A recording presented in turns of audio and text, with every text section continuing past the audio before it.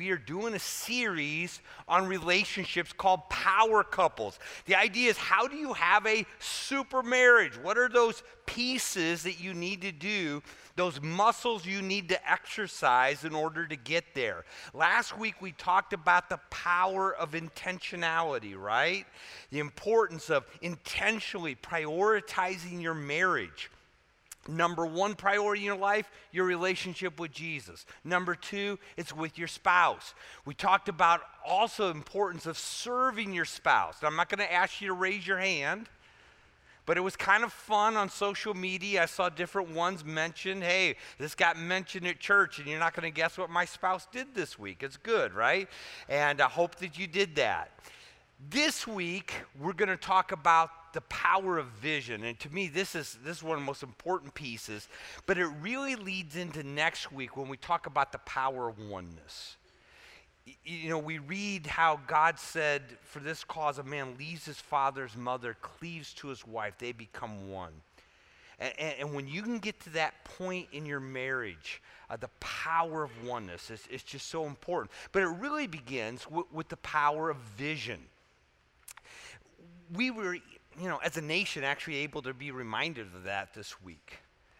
We celebrated Martin Luther King's birthday, right? He came, he had a vision of a better America. A vision, probably best put, that men are not judged by the color of their skin, but by the content of their character, correct? He moved the nation. Now, are we where we need to be yet? No. But he moved us a long way. It's the power of vision. The vision of having an idea of where it is that we want to go. So I want to use as a text this morning a little book in the book of Amos. Now I know we don't get there. It's a minor prophet. If you as a little kid learned the Bible books, it's, Ezekiel, Daniel, Hosea, Joel, Amos. That's where you get it. Amos chapter 3. So if you got it, or better yet, pull it up on your phone. It's a lot easier. Amos chapter 3 verse 3 is what I want to look at. What it says in the New American Standard is, do two men walk together unless they have made an appointment? In the New Living Translation, it puts it like this: can two people walk together without agreeing on the direction? Now, understand, Amos is a prophet to the Judah before they went into captivity. And really, it's the first of 7 cause and effect statements. And his point here is this: you see the effect, you see two people walking together. How did they get there? There was an agreement on their direction. There was an appointment that was made. There was a cause that created the effect. And his point to them is this: you see all of the judgment of God, and the reason is that's the effect. The cause has come because you've rebelled against him. But I want to take this part of the cause and effect. Do two people walk together without there having been an agreement, without their sensing going in the same direction? And to me, this is, if you were to ask me the number one, well, let me put it a different way.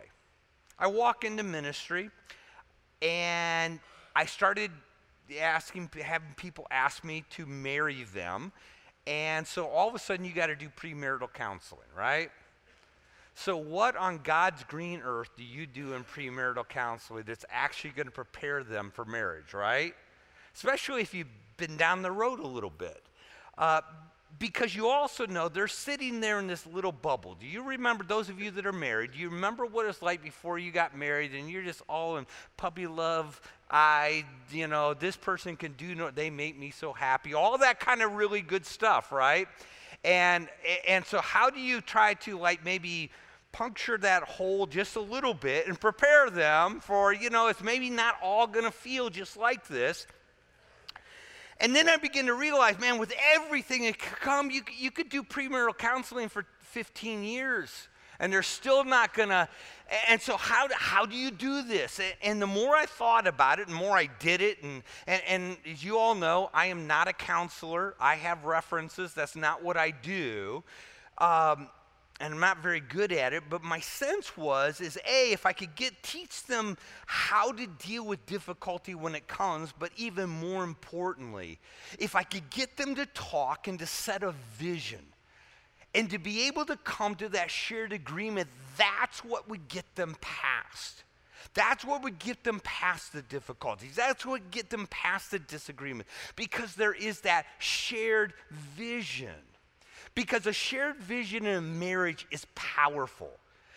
Lots that it does. If I could narrow it down to the top three things, it creates oneness, it creates perseverance, and it creates communication. Let's take them apart a little bit. Oneness. This idea of oneness is the idea of synergy. It's the idea of harmony.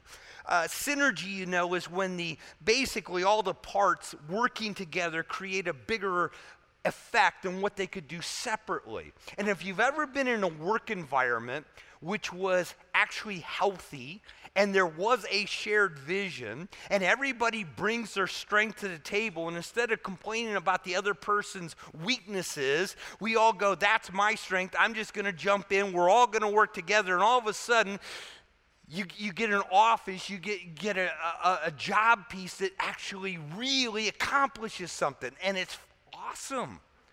I mean, I think about us as a church just last March, right? We get the call from Wade and Shannon, hey, would you guys want to plant a church in Nicaragua?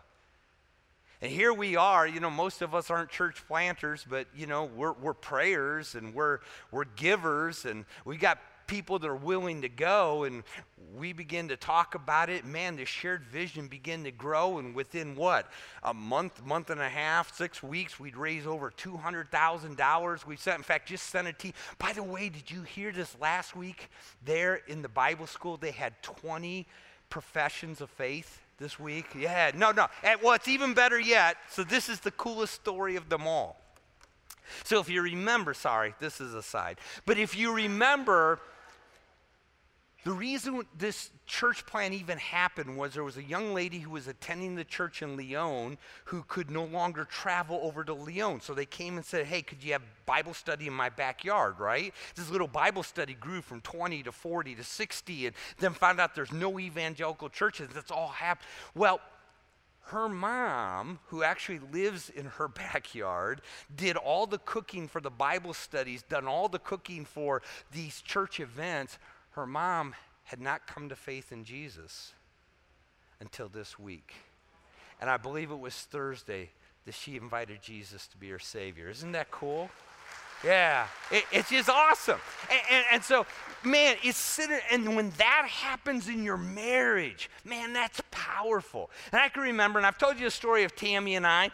You know, I had this little baby boy. My first wife had passed away. I moved to Phoenix. I'm here. He's about a year old.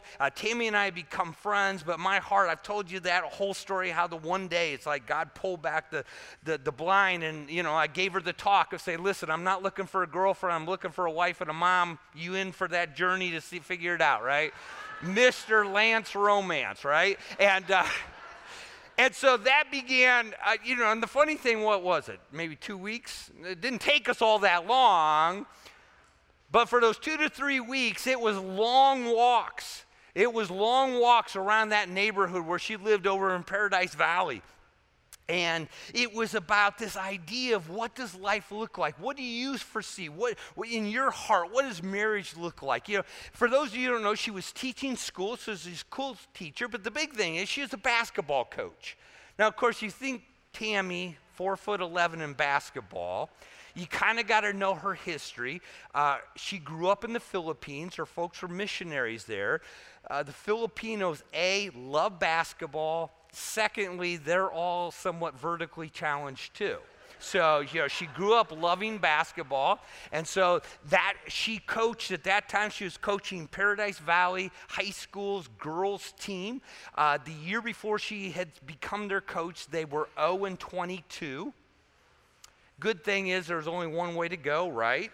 But she was a good coach. She coached them for that, I think, was her 4th year coaching them. They went to the semifinals in state that year.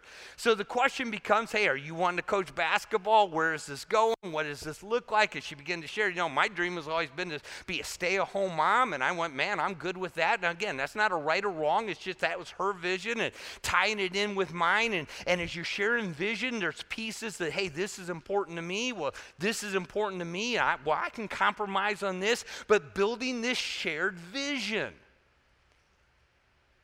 And then, you know, for me, one of the important things for me is this is what I do. This is my heart. I love the church and the pastors, what God's called me to do. And honestly, there's lots of ways to do this. I have a lot of pastor friends that quite honestly, their wives, you know, love the church, but they're really not very involved. You know, they have a career, they do other things, and that's fine. It's not a right or wrong, but I don't want to do this by myself. I want somebody who's in the trenches with me. I want to do this as a partnership, and that was her heart, and we talked about it, and so it became this shared vision for us about this. Folks, this is so important.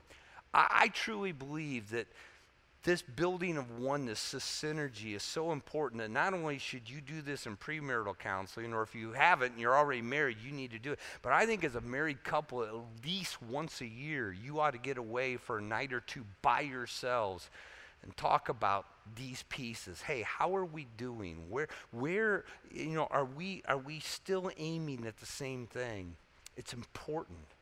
A second thing a shared vision does is it builds perseverance. And by that I mean tenacity, the commitment to stick it through, because you and I all know life never happens like you plan, right? It's never as easy. It's always harder. And one of the things we begin to find out is we got married, and you know, we're trying to do this on one income, and one income of a pastor of a small church, and now there's a family of 5. It's hard. And that led to us, before I married her, in fact, before I moved out here, I had bought a 1988 Dodge Caravan. And I brought it brand new. And that Caravan went, and it went, and it went. And I think we were in the early 2000s, and we had 13,000 miles on that thing, and it's like we'd replaced the transmission, we had replaced, you know, all this, and then God threw us a bone. It was wonderful. It was great. Sadly, my grandpa, they had to take his car away from him, so I stepped up to now a 1987 Chrysler New Yorker. Do you remember those? I was the youngest guy driving a grandpa car you'd ever seen. But you know, it was free. It was good. But you know what? Hey, we had a vision of what we wanted our home and our family and her being home with the kids to look like. It was good. It was important. And it perseveres. And to be honest with you, there were moments of ministry where there was more pain in the ministry than there was joy, but we had this vision of what we believed God had called us to. And the cool thing is you know, here, you know, we just celebrated 25 years in a place that we love, and a heart, you know, a church that's serving Jesus and seeing people come to faith in Christ, and planting churches not only in Nicaragua but out here in Waddell, and man, that's exciting. We've got 3 kids who today are all adults. They're all walking with Jesus. We got 3, soon to be 4 grandkids that are being raised with the same values that we had. It's good, but it's that shared vision that gives you the perseverance. The third thing is it builds communication, because you don't edict a shared vision, right? Have any of you ever been in a workplace where they came and told you what your shared vision was and you were supposed to be on board? How did that go over? Not well. No, a shared vision has to be shared. It takes communication. It takes back and forth. It takes you sharing your heart. And in a marriage, there has to be compromise. In fact, that's why this is so important, I think, to try to do before you get married. Because, you know, sometimes there might be some things that you're not willing to compromise on. And then that gives you wisdom. Hey, maybe this isn't the person I should marry. Once you're married, you got to figure out the compromise, right? But you got to work towards that. And here's the other thing. This isn't like a 10-minute, oh, hey, we got a shared vision, we're good to go, check that box. No, this takes time, it takes energy, but it also takes time to continually to revisit, because I don't think the shared vision ever changed. But what changed was the moment and the seasons of our life where different parts of it came into focus in a new way. She is a school teacher. We knew she could do that. But we liked the partnership in ministry, and so we started with, what do we do with our kids when it came school age? Do we send them to school? Do we homeschool? Do we send them to private school? And every year we would go and we'd have that discussion. And then they've rolled from there into heading towards college. And one of the things as we talked about, we really didn't want our kids coming out of school with student loan debt. So how are we going to do that? How are we going to figure that piece out? And now we're past that stage. And now we're into, what does life look? How can we build legacy into our grandchildren? And so different pieces become sharp. So it's that ongoing conversation, but it creates that communication in your heart. So let me give you what I would consider 5 principles to help you start trying to figure this thing out as you look at this. First of all, let me talk to those of you that are still single. Because honestly, this is a little easier for you, and that is if you can kind of go into relationships having thought about this yourself. What has God put upon your heart to do? What has He gifted you to do? What calling has He put on? What's important? We talked last week when, setting those parameters of what's important to you. Because here's the thing. There's always in a shared vision going to be compromise. But when you're still dating, again, you can say, hey, maybe this isn't going to work. This isn't important. Whereas when you're already married, we got to figure this out. So if you're single, start thinking through this. If you're already married and you even haven't had these discussions yet, they need to start. What does it look like? Secondly, your vision has got to be what you want to accomplish. Who you want to be. What does this look like? Fulfilling your purpose. This isn't about stuff. This isn't about, a bank account. This is about what do I believe God's called me to do? And especially from a Christian perspective, you and I know that God has put a calling on all of our lives, right? We're all to go make disciples. Wherever we're at, that's what we're called to do. We're all gifted uniquely. And so what does it look like? How does I want that to play out in my life? What do I believe God has called me to do? Remember what He says there in Ephesians? For we are His workmanship, created in Christ Jesus for good works, which God has prepared beforehand that we should walk in them. All right. So your vision is, what do I want to do? Who do I want to become in the kingdom of God? What kind of legacy do I want to leave? What do we want to leave as a family with our children and following after the Lord? What does this look like? And because of that, your vision has to be noble. This can't be about stuff. You talk to people today in the secular world and, their vision often deals with stuff. It deals with a bank account. I want this much money, or I want this kind of a house, or I want to be able to drive this kind of a car. And again, there's nothing wrong with that, except that if that's your vision, that's not going to produce what your heart wants.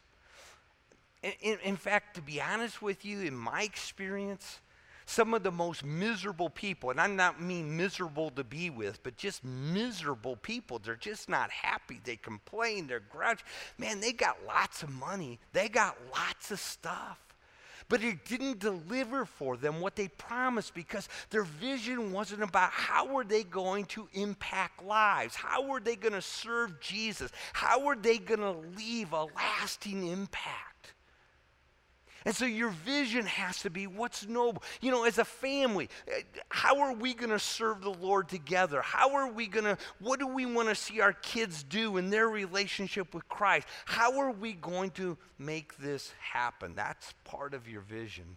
Colossians says this, set your mind on the things above and not on the things of this earth. Man, it's that true worldview that we as Christians have.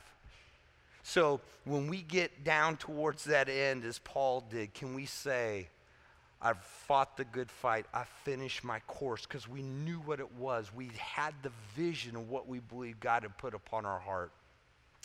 Number 4 is your vision needs to touch all of your life. In fact, I would suggest that you need to start with the end in mind. Now, I know our culture, we don't like to think about the end. I get that. The Bible says there's wisdom in that, though. Because here's the thing.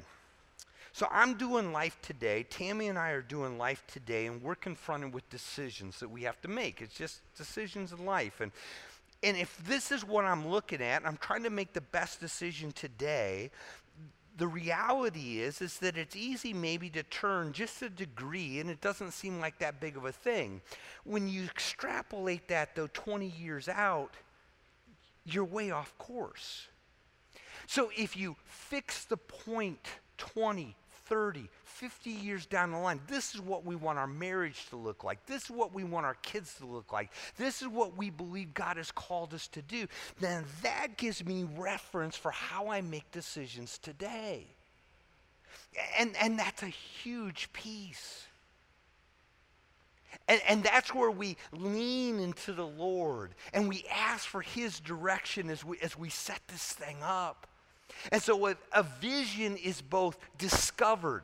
Maybe it's that thing that God, you just know God has laid upon your heart. Maybe you don't know what that thing is God has laid upon your heart. And so for you, it's maybe even more of a crafted vision. As you talk and you share, and now you intentionally try to develop it. Now we're compromising and we're working and we're crafting this vision for what we want our marriage to look like, what we want our home to look like, what we want to be doing down the line. You know, when we get to that point of retirement, how many mission trips do we want to take? What is this going to look like? And now we are going to live intentionally. And here's the beauty of it. If you don't know this piece, you know, maybe you're not like me. And I grew up, time I was knee-high to a bullfrog, I knew what I wanted to do. I wanted to preach. I wanted to be able to study God's word, open it, and share it. Okay? I realize not everybody has that piece that is so strong that they know. But here's what I do know. If you will lean into the Lord saying, God, what do you want me to do? What do you want us to do? You seek him. He is going to guide your steps. I love Psalm 121. In fact, I shared it with my nephew who was moving today to start his first job out. And this was the very passage I gave him. It's Psalm 121. I will lift up my eyes into the mountain. From where does my help come from? My help comes from the Lord, who, by the way, made the heavens and earth. He will not allow your foot to slip. Lean into the Lord. Seek him together. Man, I think that this idea of finding the shared vision is often what God does to help crowd us to him. That verse that we looked at last week in Proverbs chapter 3, trust in the Lord with all your heart. Don't lean to your understanding. In all your ways acknowledge him, and he will. He will make your path straight. It's a promise. Seek him. Find that vision. If I maybe could end this morning with some questions that you might want to begin to ask, think about, that will help you get to this. Number one is, what excites your heart? You know, if today you could go do anything you could do, and money wasn't an object, and education wasn't an object, and whatever you think is holding you back, what would you do? Is there something that, man, just really excites you? Maybe that's that piece, and maybe it's not something you can do today, but if that's where you want to be and your spouse, and you see this as a shared vision, okay, so what step do we need to take to start moving that way? Give you direction. Number two, what is it you believe God's put upon your heart to do?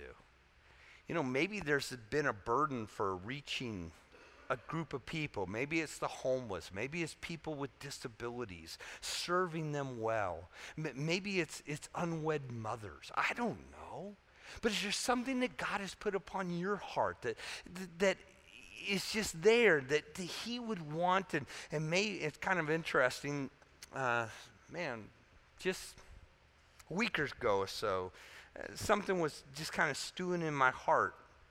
And sometimes, the question is, when something's stewing in my heart, is it the Lord or was it the pizza? And one of the things that I find is obviously the great check for me is my wife, because we have a shared vision. And so let me run this by her. What does her got? And it was really interesting when I said, hey, I've just been kicking this around. What do you think? And she goes, I've been thinking the exact same thing. It's a wonderful piece. What maybe we believe God is maybe asking us in this moment to do. If you're married, then here's the question. What do you want your marriage to look like? So in premarital counseling, this is what I would ask them to start talking about. I try to drag out of them. This is what I would ask you. So in your marriage, in 20 years, what do you want your marriage to look like? You say, Steve, we've already been married for 20 years. Great. You're going to make it to 40? So what do you want it to look like in 20 years? What do you want your relationship to be like? How you're relating? What do you want your family to look like? How are you, if you haven't started yet, how are we going to raise kids? How do we think about discipline? How do we think about how are we going to teach them the truths of the Lord? How is this going to play out? How are we going to deal with money? How generous do we want to be? I think it's an important piece in intimacy. You get two people going to marriage and they got completely different ideas of what this intimacy piece looks like. It doesn't end well really often. So what is that intimacy piece for us? I can remember telling Tammy, because of, it's just me, I like to do things, I like to, as a team, it's us against the world. And because of that, I love to hold hands. And I told her, I said, you got to be good with that because that's important to me. She said, I'm good with it. So the other day, in fact, it was last week, we were driving down the road and we're just sitting there holding hands. We do it in the car all the time. And I went, hey, 30 years, I'm still good, right? I didn't lie to you. It's important. But it was important to me. It became important to her. It's what do we want our marriage to look like? Let me put it another way. Another way you can ask this question. And I picked this number randomly. Don't let it affect you if it comes across negative. But I had to pick a number. So some of you are looking back at 65, right? So the point being, and I'll tell you why I picked the number, but wherever you are, just add 10, right? Just add 10, it's fine. The reason I picked 65 is that for some reason, and the reason is for our culture, Social Security. But for some reason in our culture, we look at 65 as when you retire, right? It's not, I actually checked, it's not a law, all right? So it's not a right or wrong. But the question is, what do you want to do, okay? That's basically you turn 21 and then the next big one is 65, right? So what? Now, for some of you, it's, man, I want to be long retired and go, doing this. Great. Is your spouse on board? What is that going to look like? There's honestly, I think only so much golf and ceramics you can do, all right? So what is it going to look like? For others of you, hey, 65, we're going to be rolling in retirement. That's going to be a great age. Great. So is life over? What are you going to do? What are you preparing to do? How many times do you want to go to Nicaragua after you turn 65, right? You want to move down there, be a missionary? Cool. What's the vision? And there's others that are probably like me going, man, I got a lot left in the tank. I don't want to, so what's that? It's not a matter of being right or wrong. It's just a matter of what do we want this to look like? And coming to that shared vision and letting that shared vision build oneness, letting it build perseverance, and letting it always build communication in our life. Oneness is huge because it drives us on. In fact, I couldn't help but think the thing that drove Jesus was his vision. Remember that? He said, I came to seek and to save the lost. Hebrews 12 put it like this. It says, for the joy that was set before him, he endured the cross, despising the shame. You see, Jesus had a vision that you and I would know him, be reconciled to him, and that took him all the way to the cross to pay for our sins. That brought him all the way from heaven to this earth that he could become one of us. Peter puts it like this, for Christ also died for sins, once for all, the just for the unjust, so that, remember cause and effect? Here's the cause.